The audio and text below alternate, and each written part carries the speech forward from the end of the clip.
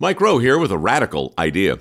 If you want to see more companies make more things in this country, buy more things from more companies who make things in this country. I refer in this case to the incredible t-shirts, sweatshirts, blue jeans, and more made by my friends at American Giant. Everything American Giant makes is made in the United States. And right now, you can take 20% off your first order at american-giant.com/Mike. That's american-giant.com/Mike. And now, the group you've all been waiting for, the Lovers of Five.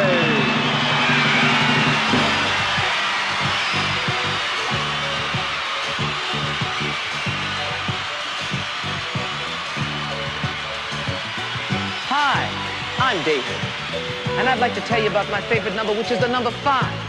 Now, the number 5 is my favorite number because it has one straight line here, and then it has a round line on the bottom here, and then it has another line on the top there. I love singing about the number 5. Give me 5. Give me 5. Give me 5. Give me 1, 2, 3, 4. Give me 5. Give me 1, 2, 3, 4. But if you love me more, give me 5. Yeah. Give me 5. That's right. Give me 5. Hello, everyone. This is Patrick O'Dowd welcoming you into another edition of the 5 by 5 here on the Chairshot Radio Network, a part of the Chairshot.com, where we encourage you to always use your head. TheChairshot.com. Always use your head.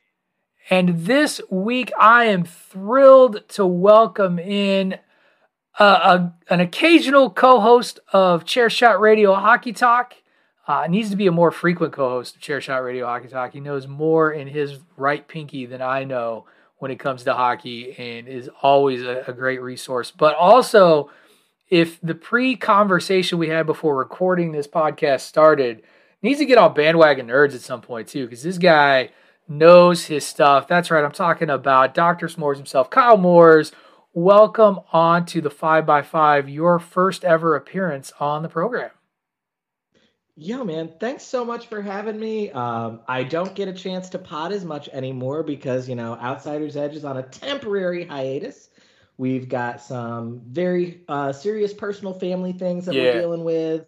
So we're on kind of a temporary hiatus, so I don't get to get on the airwaves as much. So I really appreciate you having me on this week. And I'm excited to have you on this week. We haven't talked since, and I wanted to do this. I got to congratulate you and your fandom for your South Carolina Lady Gamecocks winning national championship over the Yukon Huskies. You beat Gino.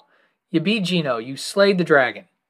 Yo, Gamecocks women's basketball is setting a new standard, and Dawn Staley's the GOAT, and I just needed to get that out before we transition into nerddom, which is my honest wheelhouse. I have a tattoo sleeve with Pokemon and Avatar and X-Men, so Excellent. By the way, speaking of, we're going to talk, today we're talking all things reboots, best and worst reboots/remakes, and it's a remake/reboot that hasn't happened yet, but I can't wait for it to happen. And that is the new continuation of the X-Men cartoon series that's going to be coming to Disney Plus, using allegedly as much of the original voice cast as possible and the animation team. I saw some, what do you call it? Storyboard, like test art, stuff like that. Looks really great. I hope that it is as great as my adolescent self remembers that cartoon. As long as they bring back the theme song, who cares? One of the most dope theme songs in the world. Absolutely. So, and as far as the original voice cast goes, no disrespect to the guy who voiced Logan, but as long as they keep Storm the exact same, she was amazing, over the top ham glory. Again, I am just on board. Winds of the North, come forth with your fury. Yeah, stuff like that. It was awesome. Yes. I loved her so much. But yeah, so this week we're going to do best and worst reboots and remakes. And when you first pitched this idea, because the guest always, I want the guest usually to pitch the idea, because that is easier for the guest. I'm going to humble brag here for a second. I feel like I'm pretty good with just about anything when it comes to the like pop culture nerd stuff. A jack of all trades. I am a master of many crafts, I guess, is the way I would brag on myself. But you had said, let's do reboots and remakes. And I was like, do you want TV shows, films, what? And you were like, let's just do it all. So thanks for making it bigger and harder to pull together. I appreciate that, because this was an interesting list to try and pull together on my end, because it was like, well, I got to make sure I have both some television shows and movies in here, and I hope I do it justice. How about you? I'm sure you will do a great job. Excellent. I went with a great mix of a little bit of both. I picked the topic just because it seems like reboots and remakes are what we have a nonstop flood of things. But when done well, they can be done in a way that honestly makes them more memorable than the original. Right. I will say my best. Actually, both of these lists are going to feel kind of dated on my end when I looked at like my best of the best and worst of the worst. And so just to kind of review, we're going to take a quick commercial break to go into this. But the way this will work is we'll do our best list first after the commercial break, and then we'll do the worst after the second commercial break. The rules are pretty simple. We're going to take turns, kind of do a rotisserie draft style. So like if you go 5, so if you give your number 5, then I'll give my number 5, and then I'll immediately do my number 4, and so on and so forth. If for whatever reason, one of us rattles off something and the other has it higher on their list, we raise our hand and we pause until we get to its highest point on that respective list. Now, the one thing that hasn't happened yet, and it did happen in an early one. One of the things that makes this fun is when one of us has something on our best that's on the other's worst, or vice versa. Always makes for some great conversation.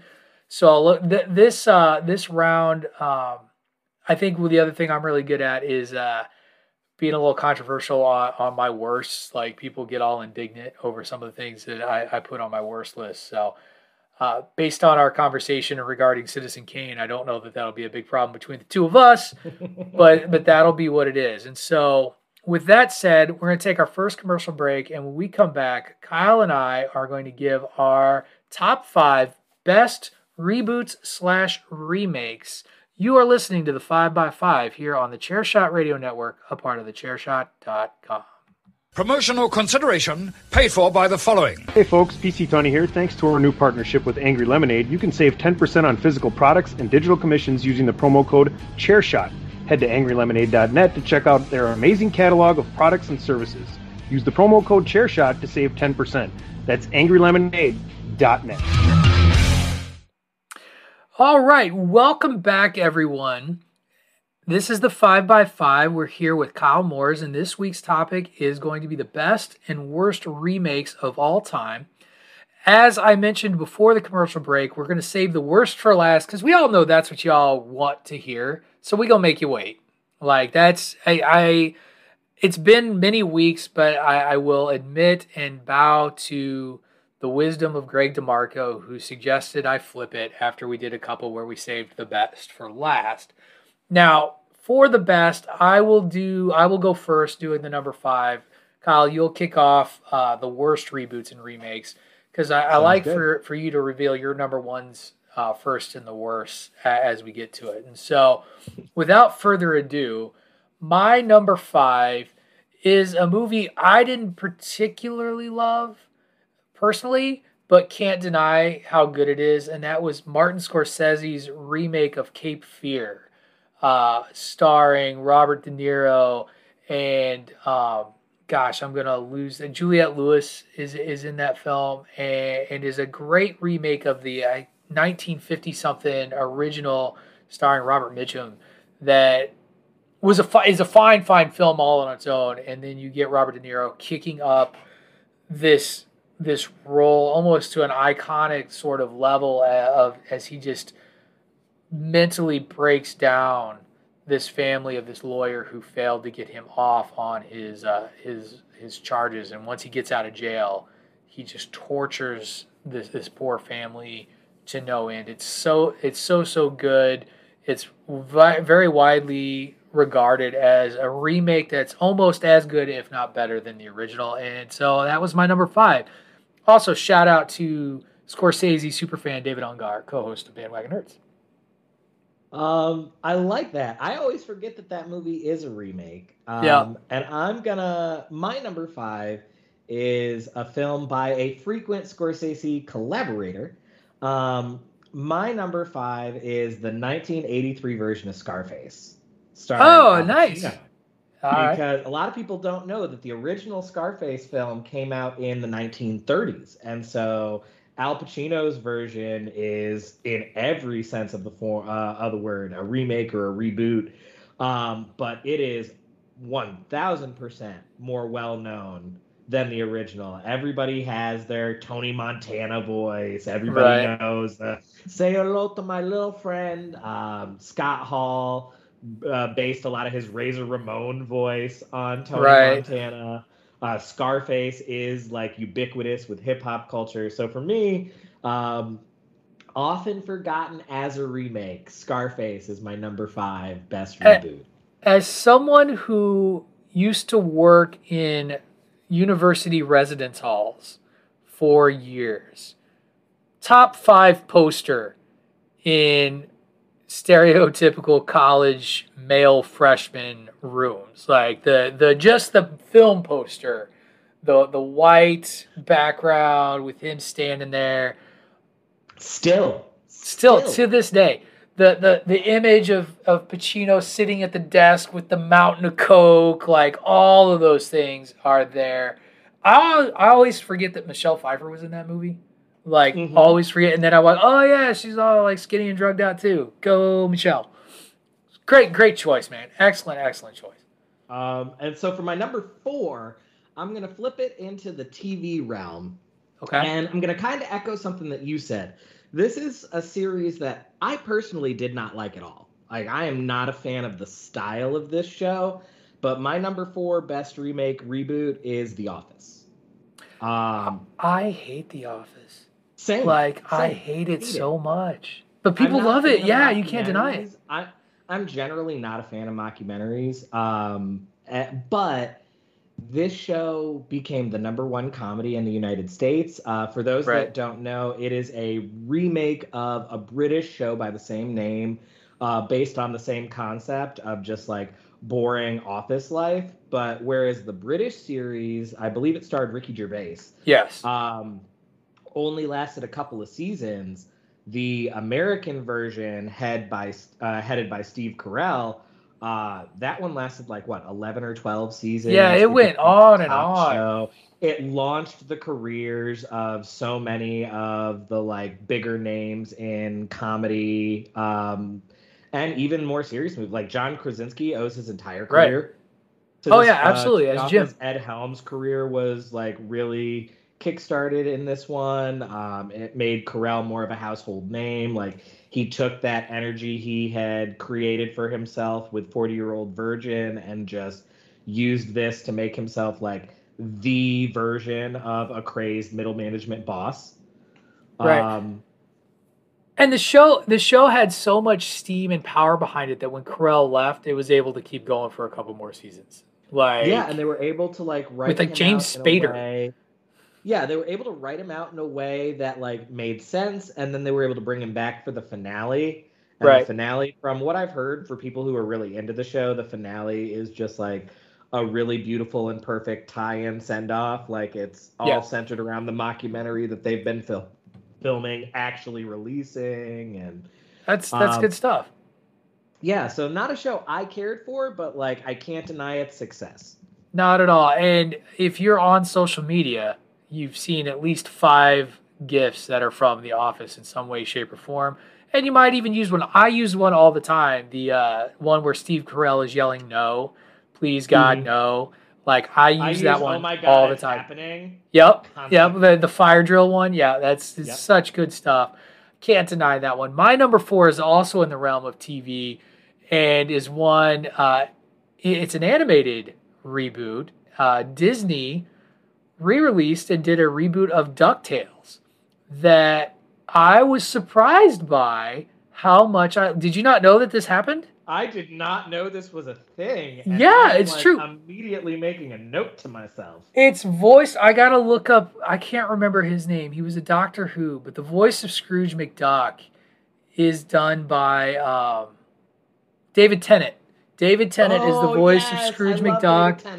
And there's another. I gotta go back and look, but it's interesting because it doesn't try to be like the old DuckTales show. Like, it actually tells like a coherent narrative through the whole thing and goes into a lot of the story. Like, Scrooge McDuck wants nothing to do with his family, like at the beginning of this thing, and like all the characters are back. Like, Webby's back, the maid is there, the Beagle Boys are a part of it. Magica Dispel is all, like, all the characters are back, but it's like this completely unique and fun twist on the show, and I was very skeptical as a fan of DuckTales, and and I'm also skeptical they're doing a Rescue Rangers reboot. I did see that's a thing that's coming. Like, it's gonna be like a live action movie. I'm not sure how I feel about that.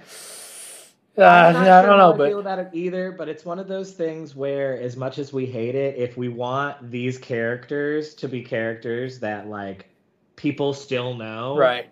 You have to just kind of let it be a thing. Yeah, and you want to talk about theme songs that garner love. The DuckTales theme song. Actually, DuckTales, Chippendales Rescue Rangers, the Gummy Bears theme song, like all of those. Like, as a child, everybody sang them all. And this DuckTales reboot was really well done, and they didn't keep it going on in forever. It was a short series. It was only like 4 seasons or something like that. And so it's easily digestible and well worth the watch, in my opinion. My number 3 is another remake that I think people don't know is a remake necessarily, and it is, I don't have the date, I can't remember when it came out, but it is John Carpenter's The Thing, which is a remake of a 1950 horror film, The Thing from Another World. And in the world of special effects and horror, The Thing took puppetry in film and special effects and body horror to a whole level that was just unimaginable. And it is this tight, enclosed story of paranoia with Kurt Russell at the helm, leading this group of scientists that are up in the Arctic with no way to communicate anywhere else, dealing with this alien creature that kills people and takes on their form. And it's everyone's a suspect at all times. And John Carpenter, it's at the height of his powers. It's, post-Halloween, but he was bankable. Like, he put out a horror movie, you were going to go watch it. And The Thing, in my opinion, and it's been replicated, like other people have tried to remake his version of The Thing, and they're terrible. Watch the original. It's on all the time and is worth the watch. I like that. I mean, I'm here for anything John Carpenter does, to be perfectly honest. He's a horror genius. My number 3 is a reboot more so than a remake. My number 3 is the Dark Knight trilogy. Okay. Because, obviously it's a reboot of Batman. Everybody knows that. But the reason I pick it as my number 3 is because in a lot of ways it is the series of superhero films that made people take superhero films seriously as an art medium. Especially when you get into The Dark Knight and Heath Ledger's performance as the Joker, which I still think is quite possibly the greatest villainous performance in cinema.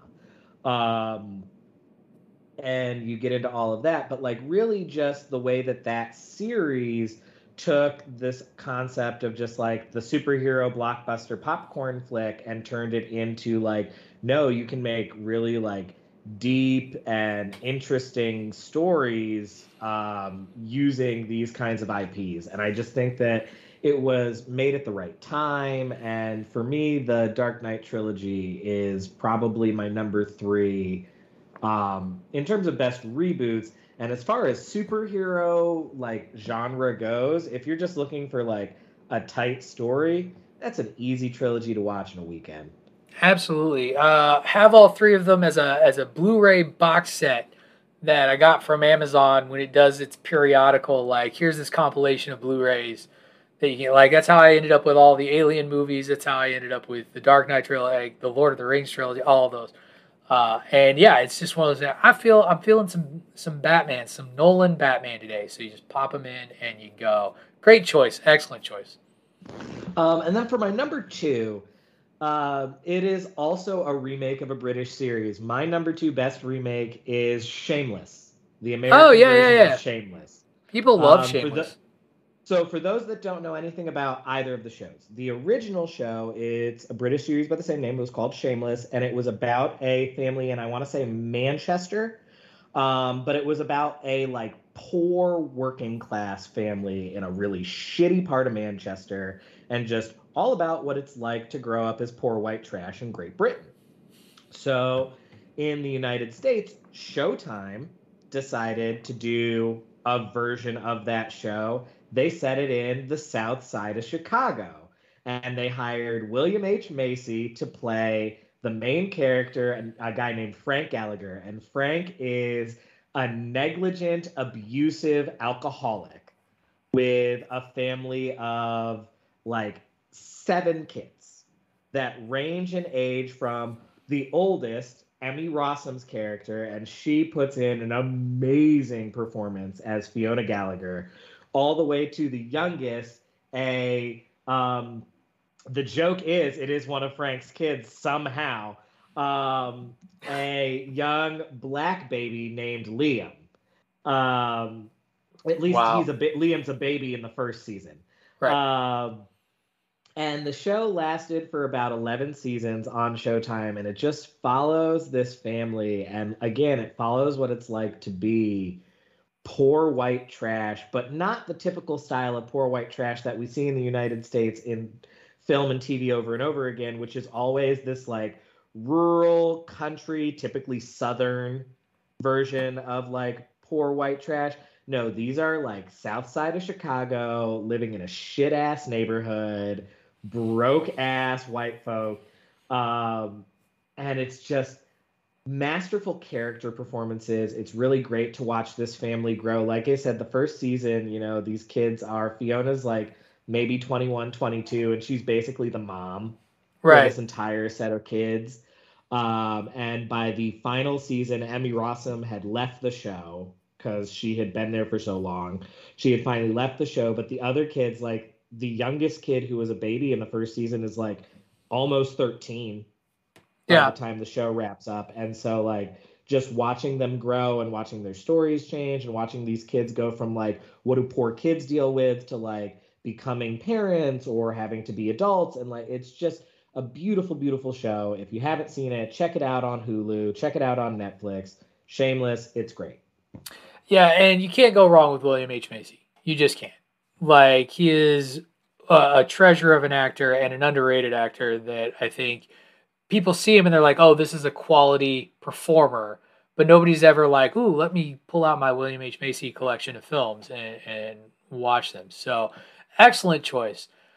My number 2 is a shout out. All right, we're on number 2?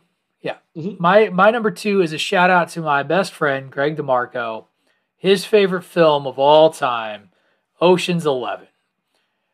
Remake of the Rat Pack movie of the same name, starring George Clooney, Brad Pitt, and Matt Damon, and you name it, everybody under the sun. Heist movie where they're stealing from Andy Garcia. Here's the thing. It's another one of those films where I think a lot of people had to be told that it was a remake in a sense, because the original Ocean's 11 doesn't get the kind of play that the current one does, and spawned multiple sequels, spawned 2 sequels and a spin-off, with Sandra Bullock. So it's a lot of fun. The best part of the movie is the end of the movie when you see how all the threads pull together and you see how the heist actually happened and how they achieved what they achieved. It's great stuff. I don't love it to the level that Greg does, but I certainly respect it. I actually kind of enjoy Ocean's 12 a little bit more than Ocean's 11, if I'm being completely honest. But you can't deny that Ocean's 11 isn't some good stuff. So that was my number 2. Yeah, I think 12 is better than 11, but 11 is a fun movie. Absolutely. Ocean's 12 when Matt Damon is talking to his mom and she gets him out of jail and he's all disappointed. That was some funny I stuff. miss that age of Matt Damon. Matt Damon is Right. an actor who has really struggled to like get old. Yes. Yeah, I also judge him because he pushes crypto. But whatever. Yeah, that's gross. Yeah, be bold, whatever. Which brings us to my number 1. And my number 1, I'm going to admit, would have been my number 1 more so had the creator of the show not become outed as abusive and horrible. And that is the television series version of the movie Buffy the Vampire Slayer. Oh, love TV Buffy. Hate Joss Whedon. Joss Whedon is a terrible human and is a piece of trash, but he put out 7 seasons of a quality television show led by Sarah Michelle Gellar in the title role. Here's the other thing. I actually have a soft spot for the movie too, if for no other reasons than Paul Rubens cracks me up when he gets stabbed and dies, and then you see the post-credit scenes and he's still pretending to die. Rutger Hauer has entire college courses taught about it. Oh yeah, it's terrific. Season 4, Hush, is widely regarded as one of the best episodes ever, where nobody can speak, and it's just it's outstanding. As a fan of musicals, I loved the Once More with Feeling. The musical episode is great. Once More with Feeling from season 6, which I went out and bought the CD soundtrack to and have on my iTunes. Soundtrack. It's really good stuff, and everybody was forced to see. Spinoff. Yep, Anthony Stewart Head, by the way, who plays Giles and has an amazing singing voice. If you want to hear some weird music, listen to his original albums. They're something else. I love it. Very new wavy and odd. So bold. It was so bold and groundbreaking in its representation of queer characters, Allison Hannigan relationships. Yep. It introduced the world to Allison Hannigan. It's how she got the American Pie gig. It's how she eventually gets How I Met Your Mother. Like, she's been in our households for 20 years because of this show.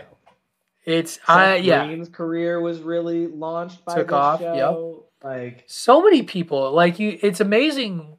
Like, you watch the show and then they turn up elsewhere and you're like, oh my gosh. And then you go back, probably the only person whose life fell apart was Nicholas Brendan's.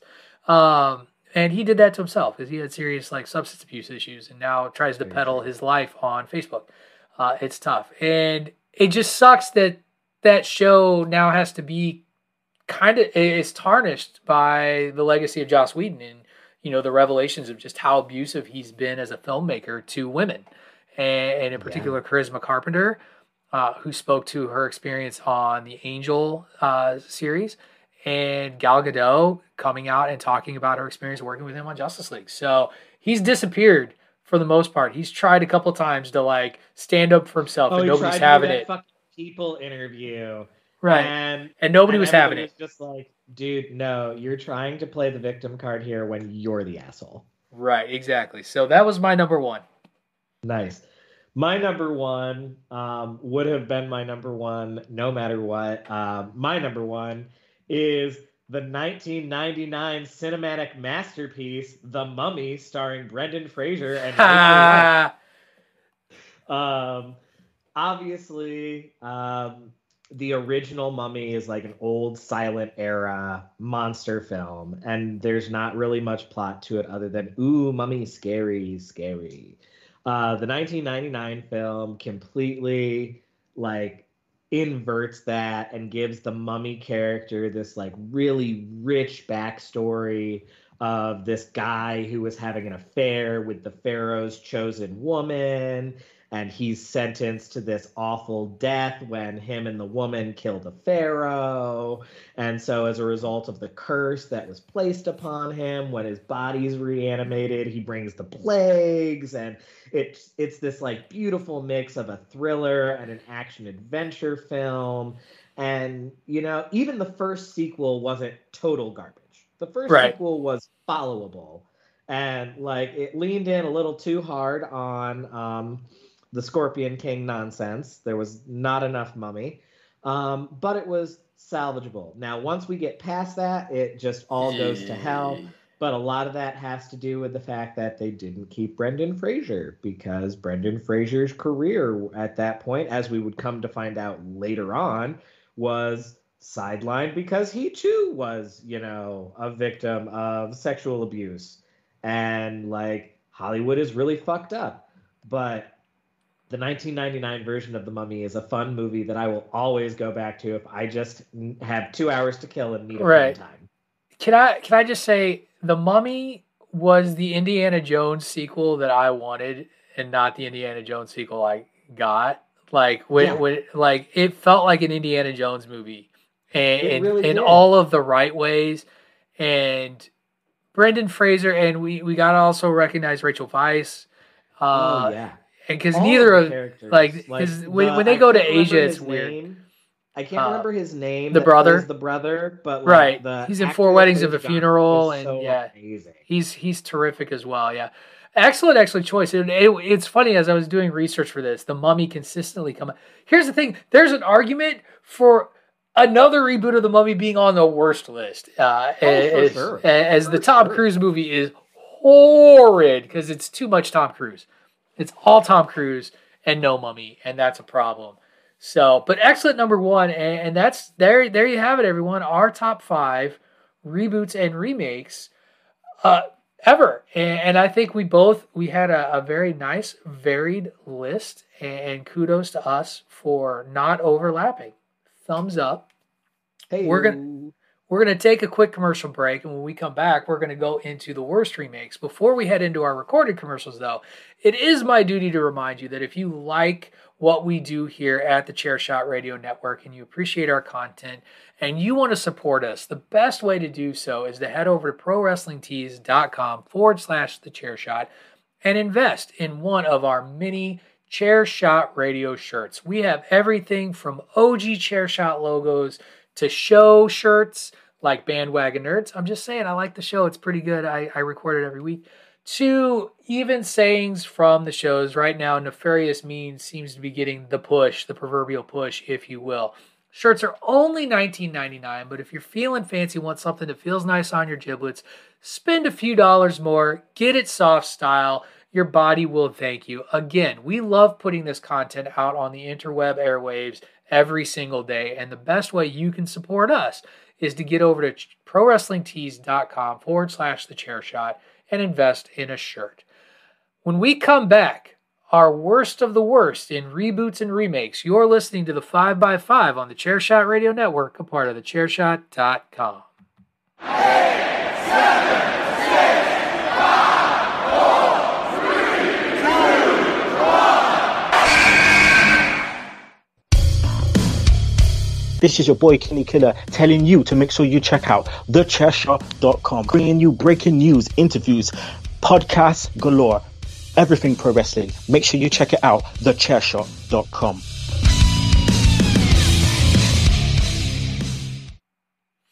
Okay, welcome back, everyone. You have heard the best. It's time for the worst. We are going to run down our 5 worst reboots and remakes of all times. We switch the order around for the second list, which means Kyle will go first and I will go second. So handing the floor over to you, Kyle, lay it on us with your number 5.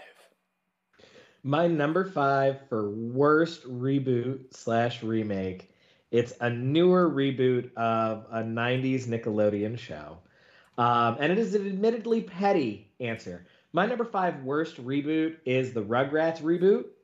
It has nothing to do with the script itself and everything to do with, I don't know what they have done to that animation style, but it is creepy to watch. Like, it makes me physically uncomfortable to look at.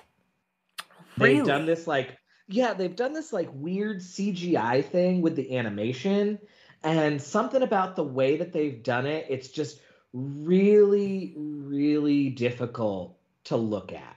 And I haven't quite figured out what it is about it, but I'm just like, no, I can't even look at this. It's so weird. I love it, and that's too bad because it's funny. We talked about DuckTales in the first one and how that one to me like hit all the right notes. It is amazing how fragile some of those nostalgic shows can be, and it can be something as simple as just the style and the look of something.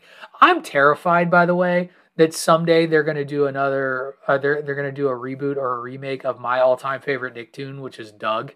I love Doug. Oh, Doug is great.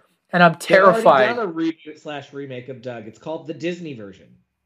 Oh no, we don't talk about that. It's like we don't talk about Bruno. We don't talk about the Disney-fied Doug because it's terrible. The voices are all different. It's all wrong. The animation's different. Fuck that. My number 5 is a reboot of a very popular television show from the 70s that was full of 70s camp and wonderful. And in 2011, executives in their infinite wisdom decided, hey, let's see if we can cash in on that exact same concept in 2011. And that's Charlie's Angels. Charlie's Angels, the TV series from 2011, didn't even last a full season. I don't even think it made it past like the 4th episode. It was so bad. And this is the thing that happens so often with reboots is they'll like modern producers will be like, oh, this was such a great concept. We're going to modernize it. We're going to make it look slick and cool and hip and awesome. And then they forget what made the show fun and popular in the first place. And basically, this is devoid of fun. Like, it's devoid of any fun. And it's just 3 models who poorly act. And it's not like, you got Bosley wrong. Like, how do you get Bosley wrong? Like, I don't know. And so don't watch the 2011 series reboot of Charlie's Angels because it's not good. No, it's terrible. Oh, God. My number 4, one of my favorite directors of all time, Steven Spielberg. He likes remakes. I actually don't hate his most recent remake. I think it's fine of West Side Story, but his remake of War of the Worlds, it makes me viscerally angry as it is all about Tom Cruise. And how do you? Ugh. Has there been an actor who has regressed more over the course of a career than Tom Cruise? No, it's progressively worse with each decade. Right. It's funny because I go back and I rewatched Top Gun the other day because we're about to get too much Tom Cruise in the Top Gun reboot. In a Top Gun reboot that nobody asked for. But you know what's scary? Well, it's a sequel, I guess, because it is. Oh no! Enough time has passed. This is a reboot. That's my thing. Sometimes they try to get fancy and brand this shit as like, oh no, it's the Matrix 4. Motherfucker, it has been 15 years since That's fair. This is a reboot. Right. And back to the War of the Worlds thing, again, just kind of completely loses everything that the original Orwell radio broadcast, and then if you even want to go further back, the radio broadcast had people actively freaking out, being like, the invasion is here, oh my god, we're gonna die, because or Orson Welles, sorry, I said Orwell, I don't know why I said George Orwell, that was terrible. But War of the I even like the 1950s film version of it. I love it, colorized issues notwithstanding. That's my number 4. My number 4 is the TMNT remake, reboot, whatever the fuck you want to call it. Which one? The CGI version from the 2010s. Is that the one where they're in the future? I don't even remember if they're in the future. I just know that in the 2010s, they decided to reboot Teenage Mutant Ninja Turtles, and they just called it TMNT, and they turned the turtles into these weird looking CGI creepy ass. Yes, turtles. I think. And then they made a sequel to it that it involved Sheamus, so WWE plugged the fuck out of it. Right. Those. Yeah. Okay. The movies. I thought you were talking about because Nickelodeon has rebooted the animated series Oh, repeatedly. But those movies are awful. I'm talking about the movie reboots, and I'm like, you talk about forgetting the things that make the original work. The 1990 live action version of Teenage Mutant Ninja Turtles had no business working, but it worked because they stuck to practical effects, simple storytelling, commitment to character. Jim Henson puppeteering. Same. Yeah, like these reboots from the mid 2000s focused on showing off CGI and Michael Bay style action set pieces. And it was just atrocious. It was so bad. You just reminded me of something that I left off my list, but would put on as an as an honorable mention. The Transformers shit. The original one. They did. I liked the original one somewhat, and then just all downhill from there. So excellent choice. Can't argue with that one for your number 4. Looking back, we're all just gonna looking back, the thing we're gonna have to explain to our children and grandchildren the most is Michael Bay. Right. How did we allow this to become a thing? How did we not He distracted us with Megan Fox, and we just stared at her the whole time. And all the straight boys like myself were like, she's pretty. Oh, and I mean, I was young and gay and shy and cute. So I'm here for it. And then somehow Mark Wahlberg got involved. Like, I don't understand. Anthony Hopkins sold out. No, speaking of Mark Wahlberg, that segues into my number 3 worst reboot / remake, the Mark Wahlberg version of Planet of the Apes. Oh, Tim Burton. So, Planet of the Apes is obviously a beloved film from old age of cinema. And then the more modern remakes with James Franco with James Franco have also been good and been well received and well maintained. But in about I think it was like 2003 or 4, somewhere in there, Tim Burton made a version of the Planet of the Apes, and it starred Mark Wahlberg as the title astronaut, and the ape costumes themselves looked nice. Like, the ape costumes were pretty cool. Literally nothing else about that movie worked. No, it's so bad. Tim Roth, by the way, took a paycheck on that one. Michael Clark Duncan took a paycheck on that one. Helena Bonham Carter always takes a Tim Burton paycheck. Well, they were married at the time. Yeah. So, of course, and that was the other thing. Wasn't there a weird, ape-human attraction thing in there with the two of them? Her character and Mark Wahlberg's character had this weird romancy thing going on. It's just awkward.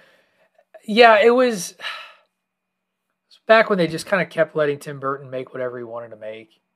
And I'm embarrassed to admit that I saw that in the theater. I mean, but at the time you were the right age for it, man. Right. We all make foolish choices. Looking back, it was a poor decision. Speaking of poor decisions, my number 3, just like Charlie's Angels, TV executives get it in their heads that, hey, this was successful 40 years ago. We should make this a television series again, and it'll be successful again. And sometimes it works. I can't deny that Hawaii Five-0 works. But they tried to remake The Odd Couple as a television series a few years back with Thomas Lennon and Chandler, Matthew Perry, as his name, as the title characters of The Odd Couple. And for those of you who remember back in the day, The Odd Couple TV series and movie, where you had the concept of 2 divorced men living together as roommates because they got nowhere else to go, one of them being a complete slob and the other one being really neat. You can't, the movie with Walter Matthau and Jack Lemmon is just, that's a classic. The series did quite well on its own after that because the concept was still relatively new. You didn't talk about divorce. You didn't talk about this sort of stuff. But then to bring it back in 2016, I want to say is when they attempted to make that comeback, where we've now seen so many oil and water series. You really got to go out of your way to do something different, and they just didn't. It wasn't very good, and the chemistry wasn't there between the two lead actors. And if you don't have that, it's a bad series. You bring up Matthew Perry. Matthew Perry already did An Odd Couple. Joey and Chandler. Right. Absolutely. Like, he already did it. Joey and Chandler. Is this Joey and Chandler? It's not. Okay, I'm out. Bye. No, it was, Lieutenant Dangle from Reno 911. And I do love Dangle, don't get me wrong. Oh, yeah, I love it. If he's not Dangle in the short shorts, then what the fuck is even the point? God, I remember in the movie when he's getting himself a new pair of boots. That's one of the best scenes ever. Or is it a boot? I don't know. Dangle is one of the greatest characters. Like, just characters. Absolutely, yeah. He's outstanding. I love when they bring that cast back together every now and again to do movies or specials, because it's not quite the same, but that show was again underrated. Unlike The Odd Couple, which was just trash.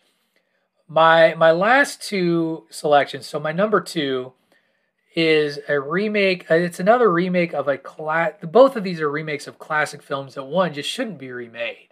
But it's another another film from the 1950s at the height of science fiction and alien invasions and Cold War stuff. This movie came out called The Day the Earth Stood Still.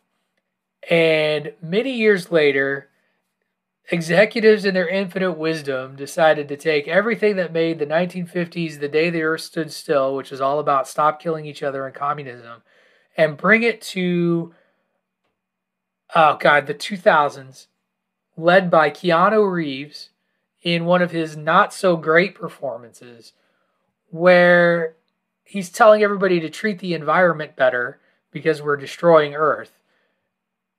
It lost everything in translation. It's boring, and they actually kind of go after and destroy the Earth at one point to make their point before walking it all back. It's a terrible movie. And it made my number 2. It's one of the few movies that I didn't see it in the theater, but I tried to watch it when I rented it and stopped it. It was like, no, you know what? I can't. My number 2 is my number 2 stars an actor that I really like.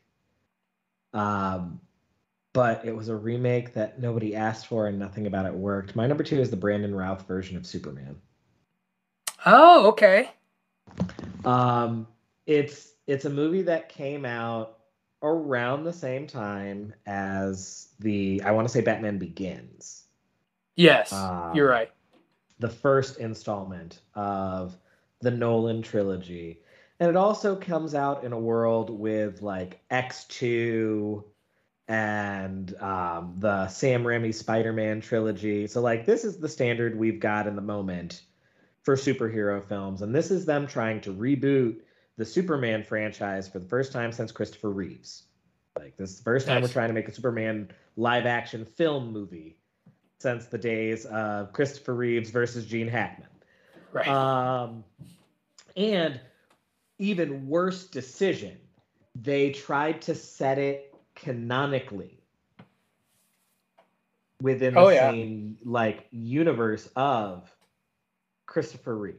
Right, because wasn't Parker Posey like Miss Tessmacher and Spacey was Lex Luthor? Yes, because the point was the Reeves Supermans had ended with him leaving Earth. Right. And this movie was called Superman Returns and literally is him coming back as Brandon Routh. And they just tried way too hard to do Christopher Reeve's Superman all over again. And it just didn't hit because superhero films had changed. And this wasn't what anybody wanted or asked for. To the point that both Brandon Routh and the studio regretted it because it stunted Brandon Routh's career. Oh yeah, absolutely. As a film actor, like it basically relegated him to television, and he wouldn't touch a superhero franchise again until Legends of Tomorrow, when the CW offered him money. Right, and he was great in Legends of Tomorrow. He was.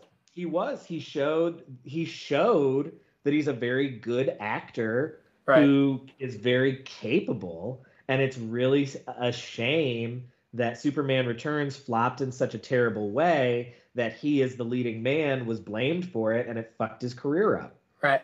You know what my favorite Brandon Routh role though ever is? It's his role in Scott Pilgrim versus the World, where he's the fake vegan, and he loses his vegan powers because he's been cheating. That is a terrific number 2. And then my number 1 stars an actor that I like a lot as well, but is just, oh my God, why did they do this? My number 1 worst remake / reboot of all time is the Vince Vaughn version of Psycho. Get the fuck out of town. That's my number 1 too. I'm not even kidding. Why did they make this movie? Not only did they make it, they went shot for shot. Like it's remake. It's an exact remake plus a really creepy masturbation scene. Yes. Oh my gosh. I cannot believe that we had the same number 1. That has never happened in the history of the 5x5. My goodness. It's that bad though. Like it is. It's so bad. And Heish. Like, oh my God. Like why did they make this movie? Why? I mean, we know the answer why.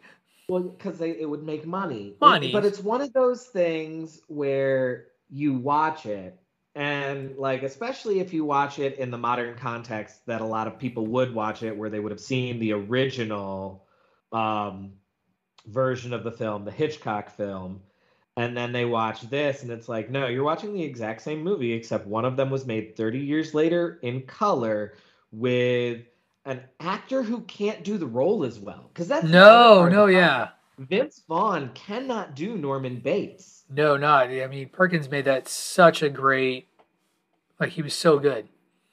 Well, Perkins was so good, but it's also just, and this is not to disrespect Vince Vaughn. It's not the kind of actor, especially in that period, because I think that movie was made in '99. So this is like the Breakers version, right, of Vince Vaughn. Yeah. Like, nah, the same dude talking about the little bunnies cannot also be creepy Norman Bates. No, he really can't, and it really showed through.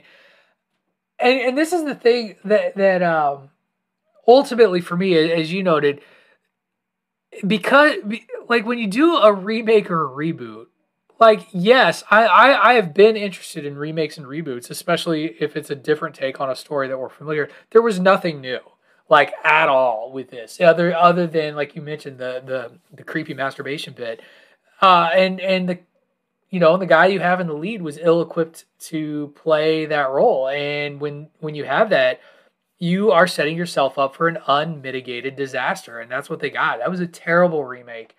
And also so poorly timed in the sense of like, it comes out in '99, which is not enough time to have passed for the public to have even wanted this movie yet.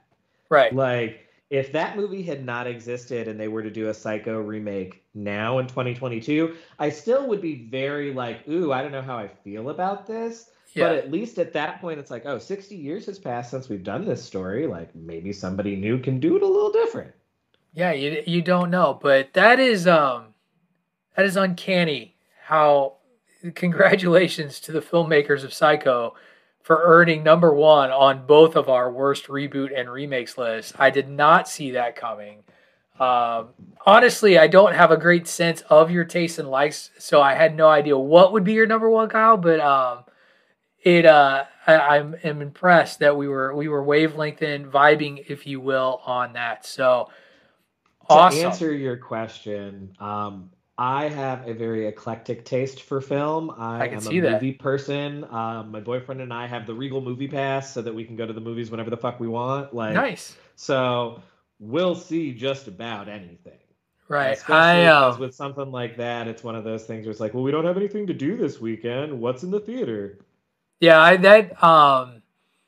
my favorite story I like to tell about when I really turned into a deep dive on movies was one of the first years when I began working for the University of Massachusetts. I was on a 43-week contract. Basically, you got the summers off and like off contract with nothing to do. But the way our contract was structured is I still got paid even on my off contract weeks. So I had like expendable income because the university was paying me to live on their campus in an apartment. So I didn't have like any bills or anything to really worry about.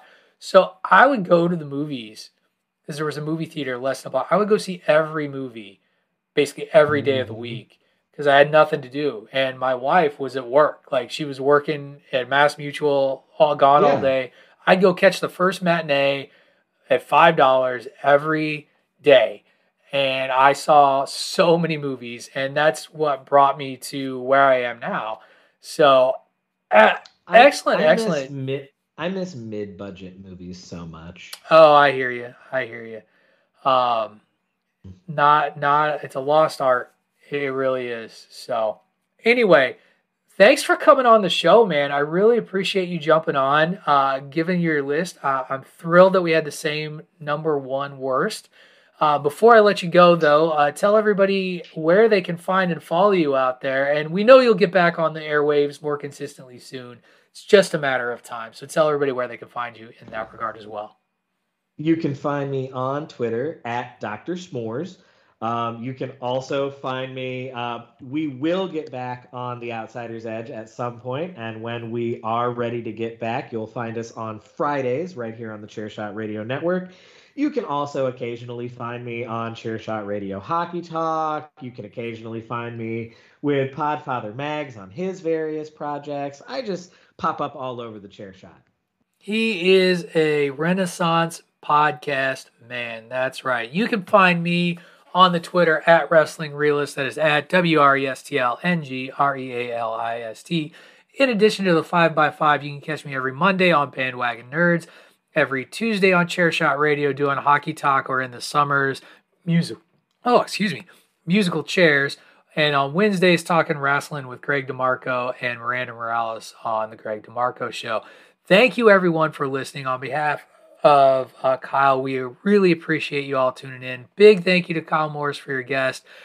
Catch you all next week. This has been the 5x5 on the Chairshot Radio Network, a part of the Chairshot.com.